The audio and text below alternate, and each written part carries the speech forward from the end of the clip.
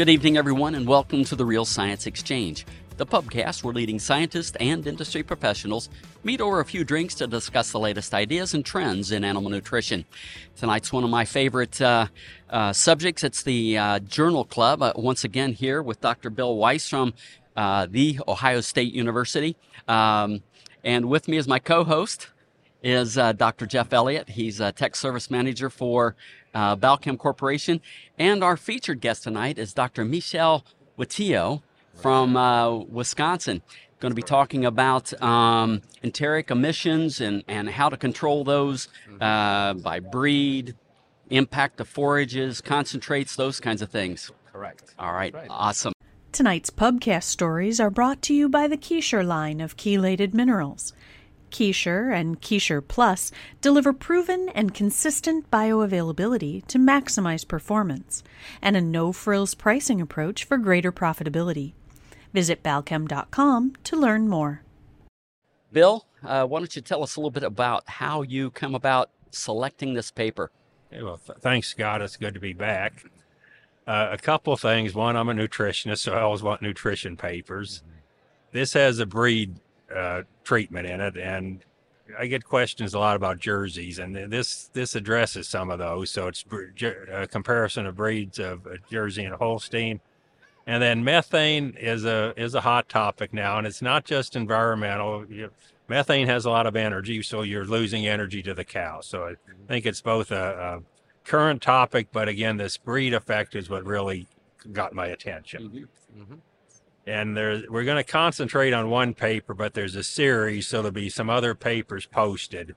We're going to concentrate on the one entitled, I'm going to shorten the title a little bit, but it's on enteric methane, lactation, digestibility, metabolism of nitrogen and energy from Holsteins and Jerseys fed 2 levels of forage NDF from alfalfa or corn silage. And Michelle, if you want to just first kind of introduce the other authors on this, a little bit of their background, then we'll get into the paper. Sure. So the first author is Elias Udin. He was a graduate student in my lab a few years back, and he's now actually a faculty at South Dakota State University. And he does tremendous work. This is why we have this whole series of paper, because he's very, very sharp and did an excellent, hardworking, and very bright.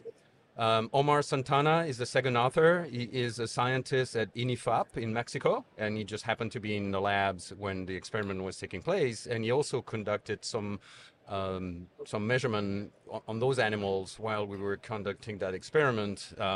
That is being processed now and hopefully will be submitted soon. And he looked at the feeding behavior of the Holstein and the Jerseys. Kent Weigel he's our departmental chairs, and he was involved in the project in part because of the Jersey and the Holstein, so the breed effect. He is a geneticist, and so he has an interest in the breed differences. And myself, as a professor in the department, I'm the one who tried to, put the project together and write the grants to get the fund to support everyone to do the work. So we'll just start here with kind of why you picked the treatments you did. Why did you decide to study forage source and forage fiber concentration? And what was your initial hypothesis? Yes. So, well, again, we looked at 3 different main factors here: the breed, the forage level, and the forage source. So the interest for the breed was really because they were earlier papers suggesting that maybe the Jersey animal, the Jersey cow, might have been more environmentally friendly. When you look at their environmental impact per unit of cheese yield. And so that was one of our major motivations. Say, okay, let's look at the Jerseys versus the Holstein in terms of some of the environmental performance. And we know methane is one of the major contributors to carbon footprint. So that was step number 1: measure and compare methane emission from those 2 breeds. So that was a motivation for Holstein versus Jersey. The level of forage. It's actually in the experiment was not just the level of forage. It was a substitution for the forage NDF in the diets. So in other words, we wanted to replace this equal amount of NDF from alfalfa silage versus NDF from alfalfa silage. Why did we want to do that? Well, again, because we have a big trend in many parts of the United States, and Wisconsin is not an exception, where you see producers, incrementing the acreage of corn, oftentimes at the expense of the alfalfa. So what are the consequences from a nutritional perspective, but also we wanted to put that into a more environmental context perspective as well, because alfalfa is perennial, so it stays there in the ground for a few years, covers the ground, less soil erosion, possibly carbon sequestration, whereas corn typically is a row crop. It may be associated with actual loss of CO2, from the soil rather than capture the CO2. So at the end of the day, we wanted to look at that. And then, again, there was the legume versus grass aspect, alfalfa a legume, corn a grass, and we know that they kind of behave differently in the rumen and the lower tract. So we wanted to take a fresh look at that. And then the level of forage was really tied back to some of the earlier work that we did, where we actually, found that, more forage in the diet, more NDF in the diet yielded, more methane. And so again, part of the logic here was to look at whether there was some sort of interaction between the type of fiber, the level of the fiber on the methane emission, and obviously the cow performance and the digestibility and all those different parameters. Okay. And again, not real detailed, but on the, can you give us the ratio, for the alfalfa corn silage ratio? Yes. And the forage NDF levels you chose? So we had rations that were formulated for either 19 or 24% of forage NDF, and then the alfalfa silage, corn silage NDF ratio was a 30-70, right? So 30-70 in 19 or 30-70 in 24. And so that amounted to make it, to simplify things, if you will, to either feeding either a 55% forage diet or a 68% forage diet. Now, remember, one of the little details that is important to remember in looking at this paper is that those animals were primiparous cows, all of them. And so we were not dealing with, mature cows. We were dealing with first lactation cows. And maybe before we get into dive into the details a little more, can you explain how the enteric methane was measured? Sure. It's the green feed system? Yes. So the green feed system is probably the most common ways these days to measure methane because of the flexibility of the technique. But the basic protocol is to have the animal and placing her head into a relatively close space, and we do that by giving her a little incentive to do that, a little concentrate falling in front of her nose, and so she's going to get in there, and if she stays there long enough, we can measure the air flow coming in, around the nose of the cow, and then there is a detector for the concentration of methane in that air.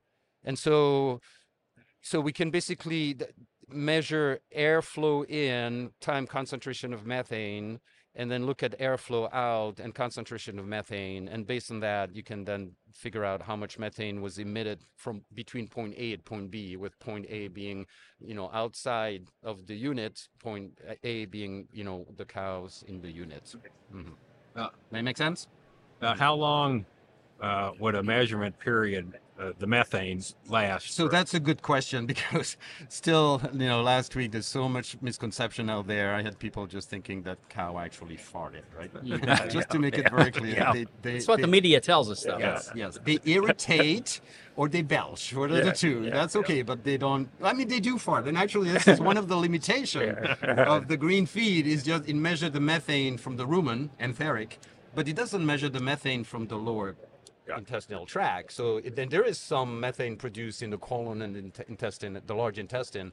And, earlier research indicated, 5 to 10% of the total methane of the animal comes out the back end. But so it means 95% come at the front end of the animal, right?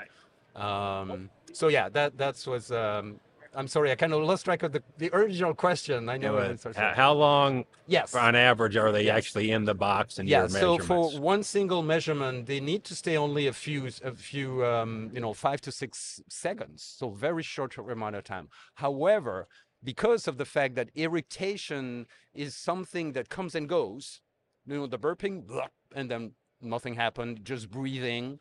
And there's some methane in the breath, but then there is another burp, a few minutes later, and you cannot predict when those comes out. So there's a lot of variation in the rate at which the methane comes out of the animal. So this is why you need to go back and do measurements at least 10, 12 times over the 24-hour clock in order to capture, any cyclic, methane So emission each over the cow. day. Oh yes, Yeah, imagine that for the Okay. 24 animals that we had there. We did methane measurements every 3 hours over a 3-day period in order to cover the 24-hour clock at least once. Okay. Yeah, so that's why you need to have hardworking graduate students and a whole team of people doing that. And so how do you know that the time that they're in this enclosed box and you enticed them in there with a little bit of feed, do you know that's representative of the rest of the time when they're not, when their head is not in that box? It would seem to me it might be different. Well, there must be variation, yeah. And some work has been done in the earlier days of using that, green feed unit, when people were testing it. And and there was, measurement done for every 2 hours or every 3 hours or every 4 hours. And the way that the scientists have figured out, the best protocol to address that question, what could happen in between, is that they basically look at very complete data set, and look at, let's calculate the average emission of that animal when you've done like 24 measurements, right? And then they say, let's take, 2 measurements out and redo the calculation and see, if the average has changed, right? And so by paring it down like that, they kind of figure out that a minimum of 8 measurements per day give you a representative estimates of the total methane emission of the animal in one day. Yeah, good. Thank you. Yep. Did you ever measure this over time, like 2 days on treatment and then you measure it 2 weeks later? Does it stay pretty constant day to day? That's a good question. So in I-380, this is some of the recommendation from the manufacturer, is to try to balance the measurement within a day with the measurement across days. I don't know of any experiment that actually went back and did it 2 weeks later on the same treatment, because you know how we would run experiment, right? But it seems pretty, we should be pretty confident to say that those measurements are quite reliable, actually. Yes, but again, you need a combination of within days and across day measurement over a 3-4 day period to make sure that you get good numbers. Yes, yeah.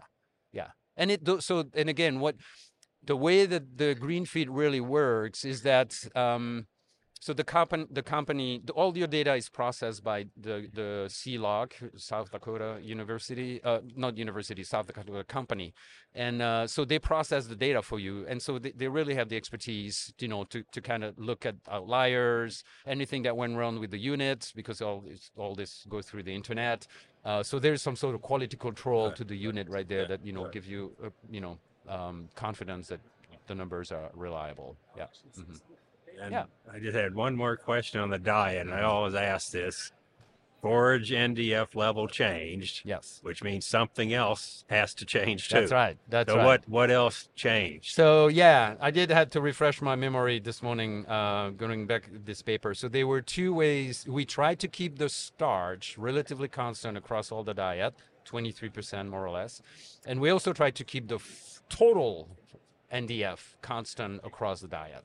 To keep the total NDF constant across the diet, we played with soy hulls, a non-forage fiber, right? Okay. And actually, this is very good, Bill, that you're asking that question, because oftentimes we interpret our result and report them as the effect of what we wanted to change, but it's always a substitution. So, you can also interpret your result as, the things that have changed, as you formulated the diet. So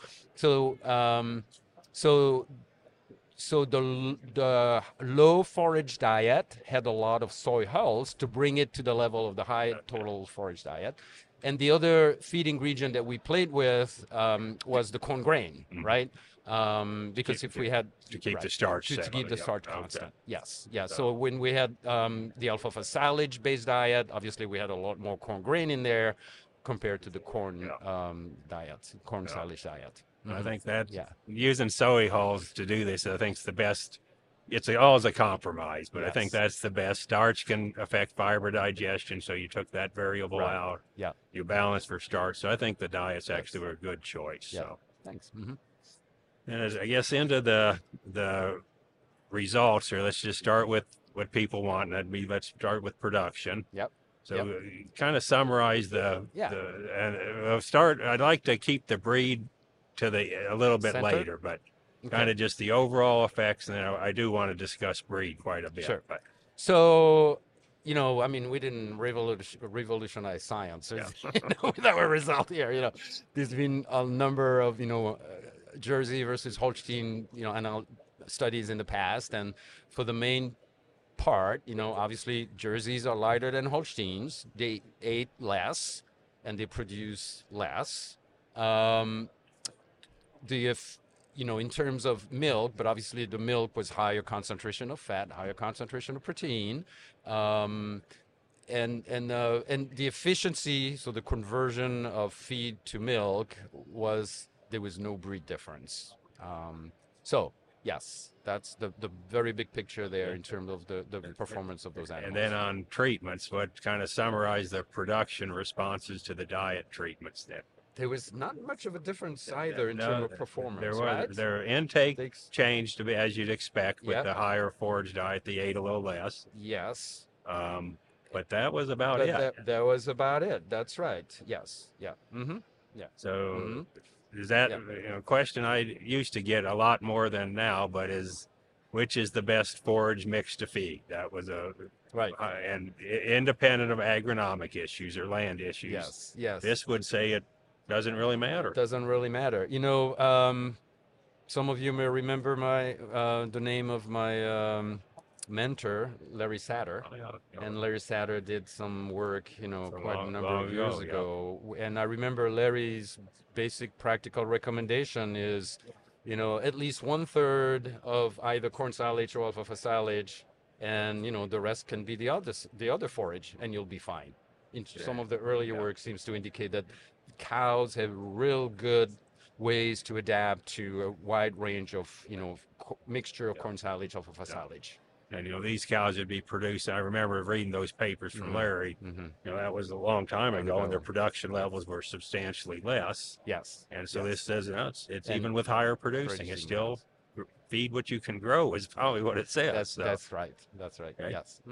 And the other important measurement. Well, let's get to methane first, Okay. and then we'll get back to this. So, what did you find on methane between diet and breed effects? Okay, so in terms of the breed, again, if you're not familiar, the methane that the cow produced per day is pretty much directly related to how much feed she consumed. And it makes sense, right? The more the cow eat, the more fermentation there is in the rumen, the more methane you're going to produce.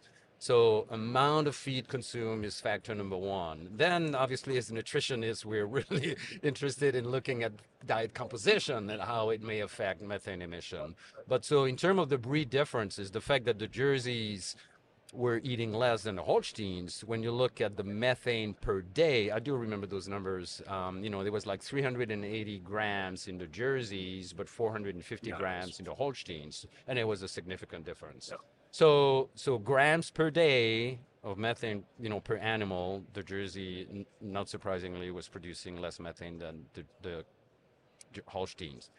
But, those of us working a lot with methane emission, we talk about methane production, which is what I just talked about. The denominator is the day, right? Methane is the numerator. But we also look at what we call the methane yield, which is the amount of methane divided by the dry matter intake. Okay? And there was no difference there. So, which suggests that, the microbiome, the type of microbes that lives in the rumen of a Holstein or a Jersey doesn't make a difference in terms of methane emission, right? And then what a big part of the industry is really interested in is the methane per unit of milk produced by the cow. and that's what we call methane intensity.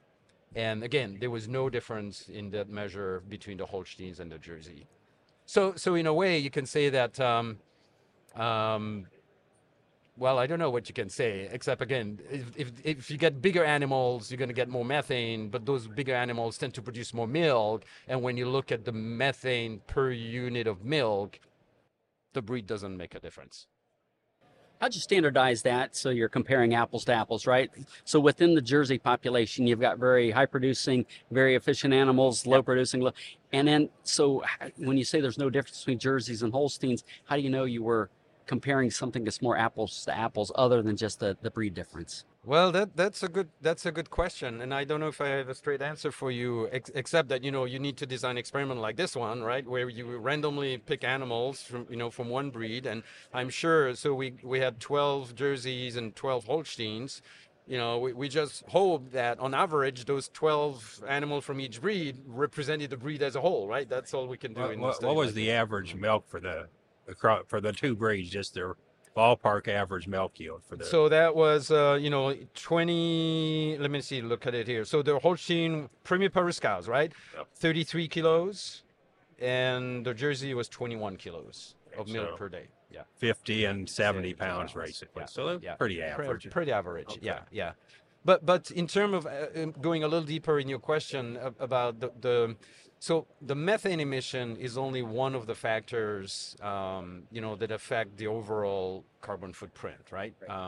We know that methane is the single most important contributor to the milk carbon footprint, but there are many other factors as well, right? So the efficiency of the animal is not related only to how much methane the animal produced per day. As Bill said, right? Methane is an energy law. It contains energy. So as the cow breathes out that methane, she's breathing out energy. Well, as a nutritionist, we would like her to use that energy to make milk, right? Because that's what we're all about in nutrition. But there are many other factors next to the type of microbes that produce the methane that can influence the efficiency of the cow, right? Mm-hmm. Yeah. So on this methane thing, and this experiment, because the results were similar, it doesn't matter that very much. But how should we express methane?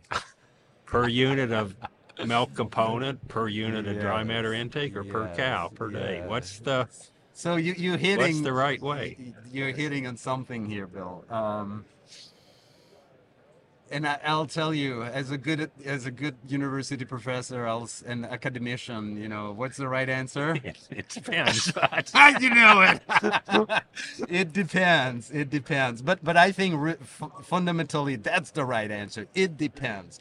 But it's very, very important that the dairy industry as a whole decide, which way we really want to go. There's no question that, because of the media and the consumer concerns, we look at the methane intensity, the carbon footprint, right? So which is the amount of greenhouse gas per unit of milk that the consumer buys, because that's what the consumer wants to know, right? What's the carbon footprint of me buying the milk? If you're a nutritionist, you might be interested in the methane yield, right? Because you want to decrease the loss of methane per unit of organic matter fermented in the rumen, because you will make the cow more efficient in that way, right?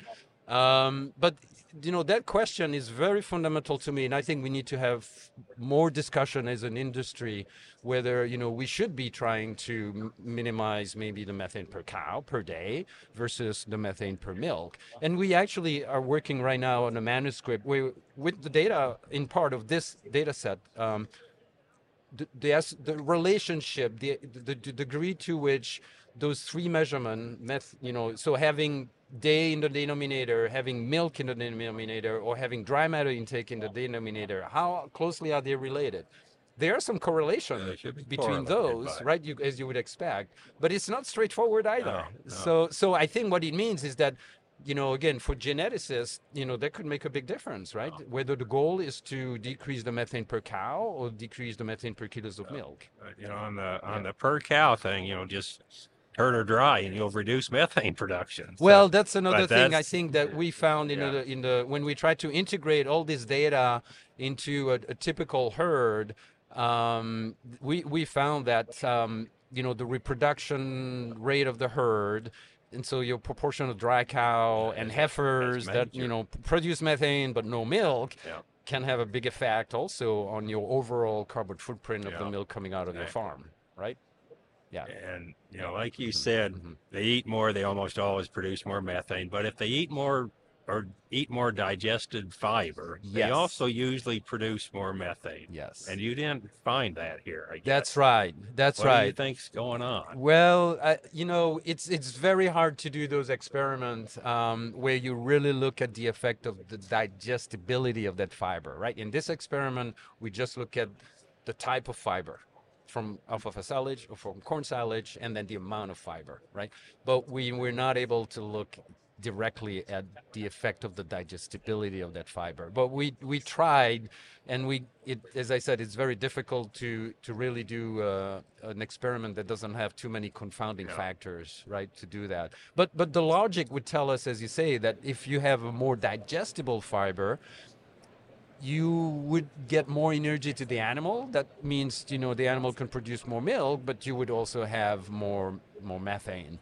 But with the overall hypothesis, when you look at the trends, that the benefits would outweigh the negative. So you would have more milk than you would have more methane, and therefore you would make the cow more efficient that way. That was kind of the hypothesis. Yeah. We had. But that gets back to how do we measure it? Are we looking at yield? Or are we looking at that intensity? Yes. And yes. and what do we need to do? Right. So Right. yeah. Mm-hmm. Exactly. And another thing you measured, which I wish more people would do, is that's just manure output. Not dry matter output, but manure output. Yes. Yes. And yes. again, you have to handle manure. You don't handle dry matter at the Yes, farm. What yes. did you find there? Again, we know Holstein cows are going to produce more manure. Yes. But with just on the diet effect, Yes. on manure output. So, as I recall, again, there was very little difference in the composition of the manure due to breed, but there was a difference in the composition of the manure due to the level of fiber in the diets, not the source, but the level of fiber, which kind of makes sense again as a nutritionist, right? So more fiber, in probably means more fiber out, and so then you got manure that has a different composition.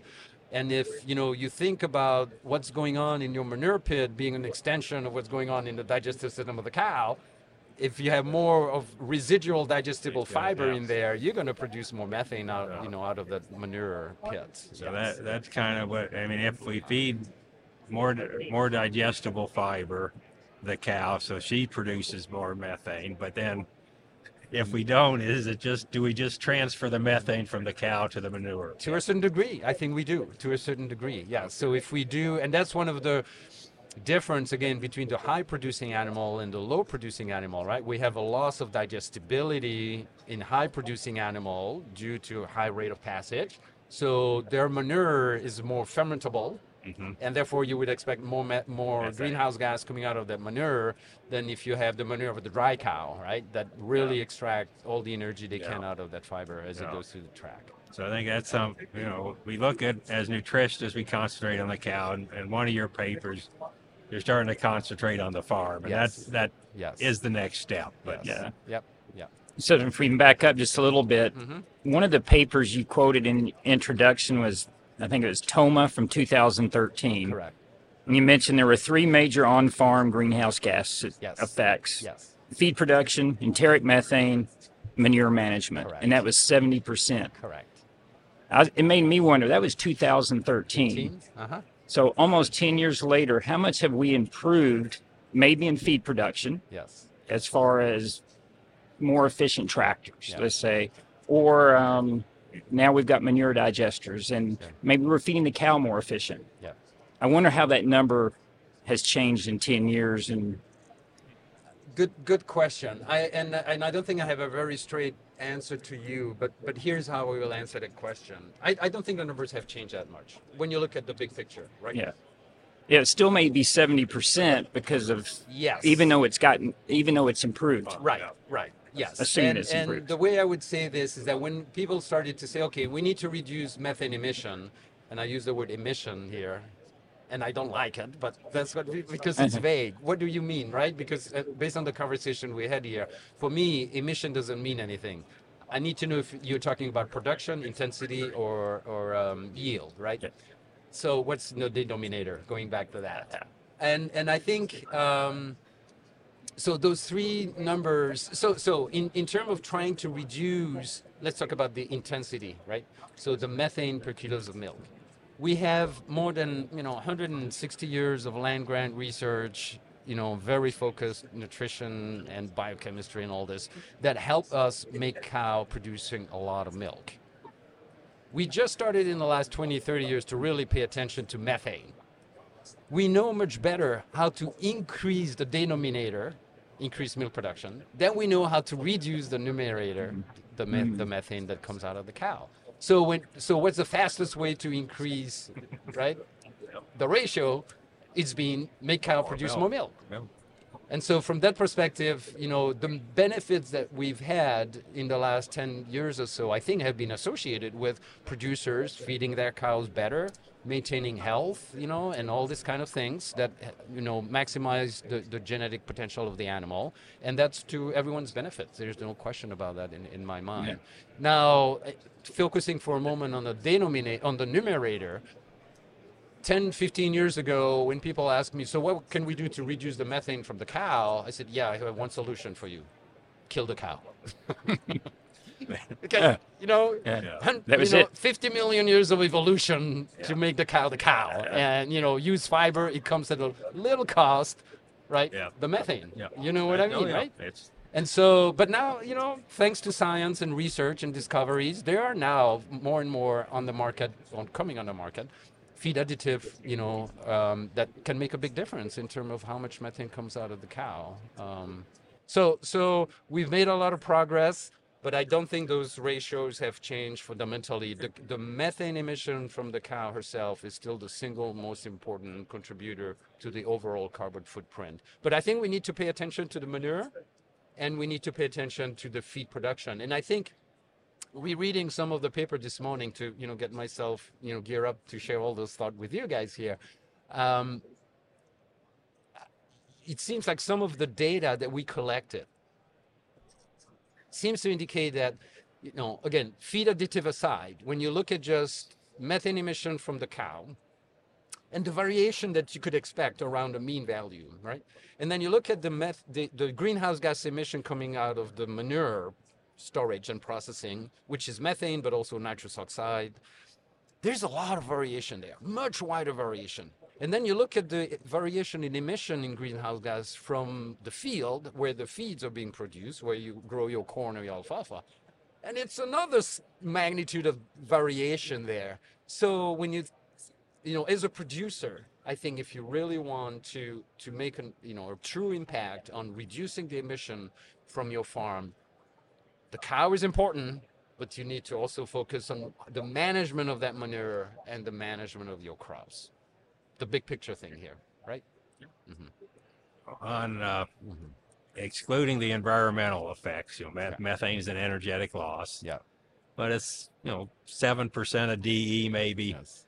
Do you think we can make a big enough difference for us to actually see an energetic effect? Not, again, ignoring the environment. But if we could reduce methane a reasonable amount, will we ever see that in more milk, more efficiency, some measure? Is our measurement sensitive enough for that? Because it's a loss, but it's a small loss. It's a small loss. I agree. I think it could be the case, but only in the situation where you have such high producing animal that every calories count, right? In that situation, it should make sense that reducing the methane and, the other loss, right, that we don't talk much in this paper, but we also did the measurement, is the urea in the urine, right? Which is another energy loss that we have there. So yeah, in my works over the last few years, focusing on these two losses, in and of themselves, I don't think they, as you said, our measurement technique are not there to really pick those small differences. But when you put those two losses together, the methane on the one hand and the urea in the urine on the other hand, then you can start getting, to a number where we can more confidently say, yes, it make a difference if you, pay attention to the protein, pay attention to your carbohydrates or your, so that you minimize your carbon and your nitrogen loss from the animal. I think, And have that, make the animal produce, use those nutrients towards milk. yeah, this may be a situation where people just have to believe the numbers. And Yeah. you do the math. We say we've saved these calories. We might not be able to measure where they went, but we know we are going in the right the direction. first law of thermodynamics Yeah. says we've saved energy. Yes. So yeah. you also did another paper, and again, just briefly on this one, where you looked at RDP level Yes. and methane. Yes. Can you briefly, again, just kind of summarize what you found? Did RDP have a big effect on methane production? Yes. So this was a few years back, and we had an interest at that stage. So the idea, right, was that the bugs, if I can use that name, that produce methane. I was caught myself to call them bacteria. They're not bacteria, right? But thanks to the microbiologists who just keep revising their, taxonomy of, what is microbes. Yes. They're called archaea, right? So remember that Right, archaea is right. what produce methane, but we know that those are some of the most primitive, right, microorganisms in the rumen. And those most primitive microorganisms are using some of the simpler chemical component, ammonia, right, as a nitrogen source, and then the very simple carbohydrate energy sources. So it was logical to us to say, well, can we formulate diets where we're going to really try to alter the source of those very readily available, carbohydrates and the RDP, so the source of nitrogen available to this primitive form of bacteria, to see if we can, kind of knock them off and reduce methane emission. But again, it was, I think, the overall result was that RDP didn't have impact whatsoever the methane emission. Yeah. The source of carbohydrate, yes. So using starch or using dextrose, which is what you use in that paper, made a difference in terms of the methane. But the RDP versus RDP, no. Yeah. And we had other work since then that kind of confirmed that crude protein in the level in the diet had no effect on a big methane. effect. Yeah. I had one question I forgot to ask here on the previous paper. Yeah. And this is on digestibility. You measured digestibility in that paper in vivo, not in vitro. Yep. And it was higher for corn silage. Mm-hmm. And it was also, but it was lower for the high fiber diets. Yes. What That was a good puzzling, Yeah. when the student came and showed me the It's data. puzzling to me he, too, he so. almost cried, so we got it all wrong. I think this is where you need to pay attention to exactly how the diet were formulated, and that's the soy hull effect. That's what we had there. So I think. if you would have done, a lot of people would have taken out starch or Right. change. So what do you think if you would have done that? I think what you did is the way I would have formulated diets. Uh-huh. But if you would have replaced forage fiber with starch, do you think you would have found what's more or less expected? Yes, exactly. That's what I think we Yeah, would have yeah, seen. Yeah. yeah. So again, starch is, the such, goodies for those microbes, and so you gain on the energy side and you gain on the protein side because you got all of microbial protein production with starch that I don't think you have with the dextrose. And so That's why I think these titles ought to start using the word substitution I know rather than the effect of this. I am 100% So- with you there, definitely. Because again, if you forget, you That- might think this is what you're changing, but you're always changing something else too. Yes, So, yes. But that gives you food for thought, right, yeah. for the Oh, next yeah, work. Exactly. Right? It's yeah. an important decision when you're changing something. What you Yes. change it's a very important decision. Yeah, and we were intrigued because when we looked back to this first study, just play with the data, try to understand what's going on. We actually found a high linear relationship between the level of soy hull in the diet and the level of methane emission. Yeah. And we said, well, could the soy hull be part of what we're seeing here? And again, I don't have the straight answer to that, but it's If it's highly digestible, it should produce It should methane. produce And- methane, and exactly. it's all essentially all cellulose. Yes. Yes. So maybe cellulose, hemicellulose has some effect. Yeah. Well, let's call last call then. Uh-huh. And with that, what I'd like you guys to do is give us one or two key takeaways from the conversation today that a consulting nutritionist, feed company nutritionist can take back to the dairy. And Bill, why don't we start with you? Tonight's last call question is brought to you by NitroShure Precision Release Nitrogen. NitroShure delivers a complete TMR for the rumen microbiome, helping you feed the microbes that feed your cows. To learn more about maximizing microbial protein output while reducing your carbon footprint, visit balchem.com/NitroShure. Bill, why don't we start with you? Well, to me, the biggest thing here, I know this was about methane, but the thing I found most intriguing was the almost total lack of diet by breed interactions, which means we have a ton of data on Holsteins, which means maybe a lot of that is directly applicable to Jerseys. So that's, to me, was a major finding, was the lack of something. Okay. Yep. And then why don't you add to your answer a little bit about what's the next step in your research? To me, the next step in the research is to try to develop the tools, because, you asked a question about TOMA 2013, where are we today? TOMA in 2013, for example, did not look at biodigestion, at how that can contribute to reducing the environmental impact of a dairy farm, and some work that has been done here at UW-Madison by our engineer colleague seems to indicate that biodigestion can go a long way to offset your methane emission of your cow. Carbon sequestration in the soil, depending on how you manage your cropping systems, can also have a big impact, and I'm sure it's no secret to everyone, right, that agronomists have a heyday these days because everyone's throwing money at them to go and do carbon sequestration in the soil.